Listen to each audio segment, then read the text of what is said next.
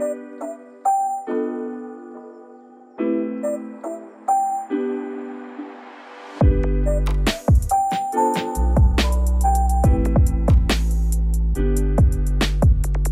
and welcome to this MGMA Industry Insights podcast. I'm Craig Weberg, Senior Editor for MGMA. Today I'm joined by one of our speakers that will be speaking at our March conference, the financial conference. His name is Jim Malloy. He's the CEO at Global Health Management Services, which provides revenue cycle management consulting and services to many healthcare practices and healthcare facilities. Jim will be speaking on the topic of data drives profit. Revenue analysis. Jim, we want to thank you for joining us today. Could you tell the audience a little bit about yourself and what your background is? Absolutely. Thanks for having me on today, Craig. As you mentioned, I'm the CEO and managing partner with Global Health Management Services. We're a revenue cycle management company located out in Pennsylvania. I've been specializing in revenue cycle and specifically the data within revenue cycle for many years. And at Global, we've been helping others see that potential by using their data to create efficiencies and transparency they all need so very much. I'm a guy who likes to dig in. I like to understand why things are the way they are and then help others see that picture. I've always been one in my career to say, show me the data. Decisions supported by data usually have a better outcome. That's just a fact. On a personal note, I enjoy spending time with family and being outdoors as much as possible. Okay, that sounds great. Yeah, and data, as you mentioned, is really at the top of everyone's mind. Everybody's looking to use it more efficiently, use it in better ways and to make better decisions, because it's just so vital that the decisions that you make and the efforts that you put in are going to be worthwhile and have a return on investment at your practice. And we're at a place now where we can't just rely on doing more, and we can't rely on, not optimizing the revenue cycle. We need to get paid for everything that we do, right? All the services that we provide, we need to get paid for. So in your session, you're going to be talking about those key performance indicators as being a key element of revenue cycle optimization. And you mentioned in a previous call that we had that you might have some different KPIs than what other people are looking for. I was wondering if you could highlight, what some of your top KPIs our listeners should be looking for. No, absolutely. You're 100% right. Everybody is looking at data. You're seeing it everywhere. Everybody is speaking about big data. But let's bring it home a little bit. Let's bring it right to the practice. And what can you directly affect? For years and years and years, we've all watched what I call our ins and outs. That's our charges, our payments, our patient volume, days in AR and AR buckets. Those are all important. You still need to watch them, but that's more of like a 30-day type review. You can't fix or tweak what you're not watching. So you need to watch certain KPIs, certain key performance indicators. And when you start to look at a practice, a group, a facility, whatever you're looking at, a lot of the problems end up flowing into the AR side. So in order to get a picture of what's going on and what's causing some of the issues, a lot of times I'll start to focus right there. And what I'll do to start off is I'll start off with an open balance type dashboard by payer and account. And I'll slice that by providers and locations, days outstanding.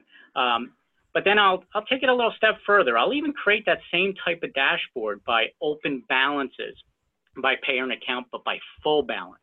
This means there hasn't been any action at all by a payer on those claims. And when you start to trend that out and see, some of these are 60 days, 120 days, what's going on? Why is this one payer having this problem? You start to focus in a little more on what's causing some of these issues. But then there's another way you can tie this together.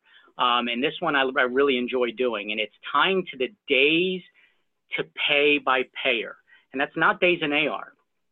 Some of these payers are paying in 7 to 10 days, and some of them are large payers. So when you're looking at your AR and maybe refocusing some of your AR reps, you don't want them waiting out there for 20, 30, or 45 days to be working an account. You can drive some of that workload by 12 days, 15 days. So by the time you would normally go after that AR, if you're attacking it earlier, you can actually go after it and get it before you would even get the secondary payer in or even a patient responsibility. So that is just one of the KPIs that I look at. Another one that I think is really important that a lot of people overlook is 100% adjusted claims. These are services that were performed that are just adjusted off. In some cases, they're legitimate. In other cases, they're not. You really want to know the details in these claims and why they've been adjusted. Is it a timely filing issue? Is it a lost AR opportunity? And then you want to be able to trend this type of KPI by location, by provider, by staff operator to get a really clear picture. Another one that I'm watching and I go over at the conference is going to be average revenue by case or encounter for zero balance accounts. And it's critical to do it by zero balance accounts. And what I mean by that is that account has been fully funded, whether it's been fully paid, fully adjusted off, if it's been, partially paid, partially contracted, adjusted, that sort of thing. And first I take a look at that, and you should take a look at it by the entire practice, and then trend that by month and by year. And just see, when you start to look at that, you say, oh, a year or two ago, I realized we had a credentialing issue with this one provider. And you can see we really took a hit for this period of 6 months. And then moving forward, you want to watch that because it's really important to be able to see what you're doing and how that's affecting your bottom line. If you're making tweaks and you're watching your shop really good, you should be able to see that dollar per case per encounter starting to come up. And then, it's really simple these days with these tools to put slicers in there to be able to slice that by procedure and payer and provider, location, any metric that's really important to you. And you can usually do this just by a click or two. So it's a really important way for you to be able to see what's going on in the practice. And then in some of these practice management systems really do not even allow you to tie back that payment to the fee schedule. And that's a real easy way when you zero it in by payer and by procedure in order to see how those fees are going. And then, lastly, one of the things I would like to talk about a little bit is denials.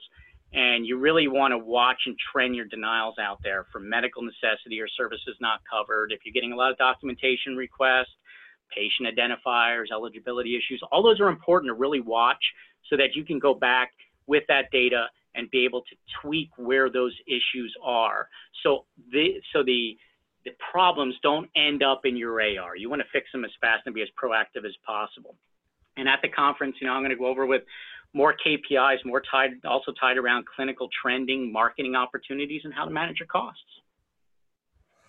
Those all sound really great. There's some different ones than I have been accustomed to hearing, but I think that, make a compelling case for why those are important.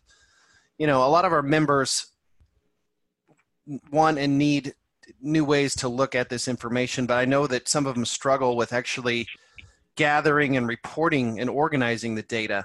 Do you have any words of advice of how to pull that information out of their, IT systems, their practice management systems, and their EHR to create a dashboard that allows them to look at the KPIs that you are indicating? No, absolutely. There's a lot of different ways to do it. I mean, you can do it from having, ODBC connections that are tied into it. But here's what I would recommend for anybody who's starting out. Keep it simple. Start simple. And the way to do that is, we have a lot of wealth in our system, a lot of wealth of data in our systems, and start to look at, what you call a kitchen sink type report in your system. And that's a report that has a lot of different identifiers in it. It could be your charges, your payments, your adjustments, with the CPT codes, all the diagnosis codes, who put the charge in, when it was posted, all that type of data. That's a kitchen sink type report.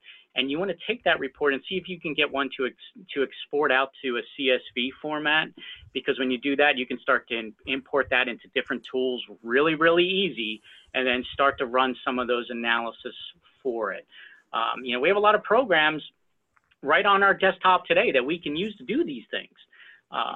And at times you can even automate some of this so that when you come in the next morning, it's all refreshed and ready for you, or you can refresh it on the fly. And it's not that hard to start off. Sometimes it's scary when you start thinking about it. I don't even know where to start, but you just start simple. And once you start doing that, you start to ramp up. In some cases, you might need a little free education or bring someone in to get started. There's a lot on YouTube on how to do this, and I'll be going over some of that so people know know the route that they need to go in order to find this information to start off. But probably most important when you're doing this and you're starting out, this is the most important point I want to make. You need to try to not incorporate any HIPAA-related data in your data sets. There's not really a need for it when you're exporting that data. Make sure that your patient names aren't in there, your date of birth, your identifiers, all of that is taken out. You can use an account number, that's pretty easy. And then if you need some of that data for some reason, you can always reference back to a PM system and take a look at it. All right, those are some great words of advice. Yeah, just getting started, I think, is, having the initiative to get a data initiative started is super important. So thank you for that. I also wanted to ask you about, so you're mentioning looking at a lot of internal data and looking at your own performance of your practice. I wanted to ask you about what are some external data sources that people should look at and when they should look at it. What's the importance of benchmarking yourself against the industry, and do you have any suggestions of finding that information or where that information lives? Well, that's a very good question. You're hearing me preach a lot internally because I truly feel that your internal data is the most important and deserves most of your focus. When you think about that kitchen sink report, what sort of data do you want?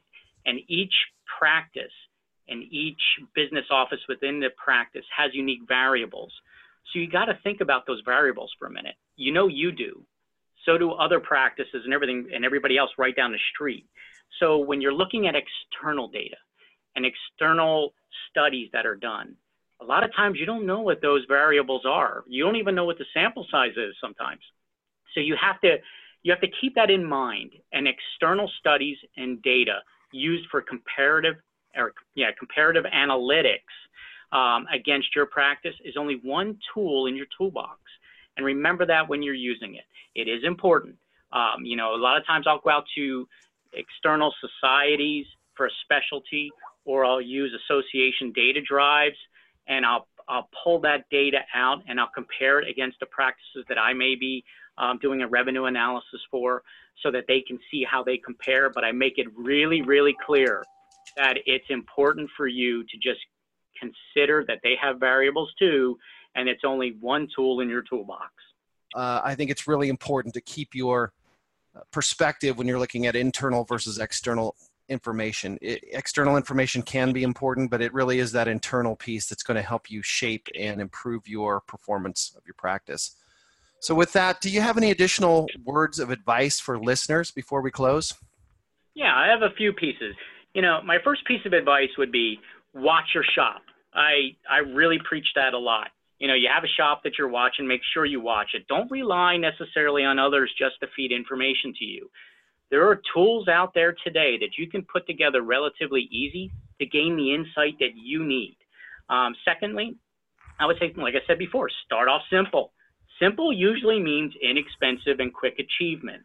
Once you start down this road, and that's the key, you got to start. But once you start, your knowledge and ability ramps up very, very quickly, especially if you've never done this before.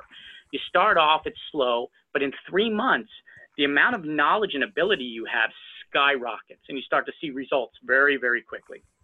And then probably the last and most important piece of advice I could give anybody out there is you have to question everything. The why and how are probably the two best questions when analyzing your data. Why is this happening and how did that occur? Questions make you seek out answers. Knowledge is power, and power is leverage.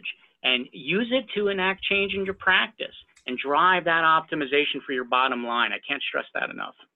Oh, thank you so much, Jim, for sharing your insights. I think you have a lot of really great action items and a lot of great things for people to think about. Before we close, I'd like to remind you that Jim will be sharing insights like these during a session on March 4th at the MGMA 2019 Financial Conference.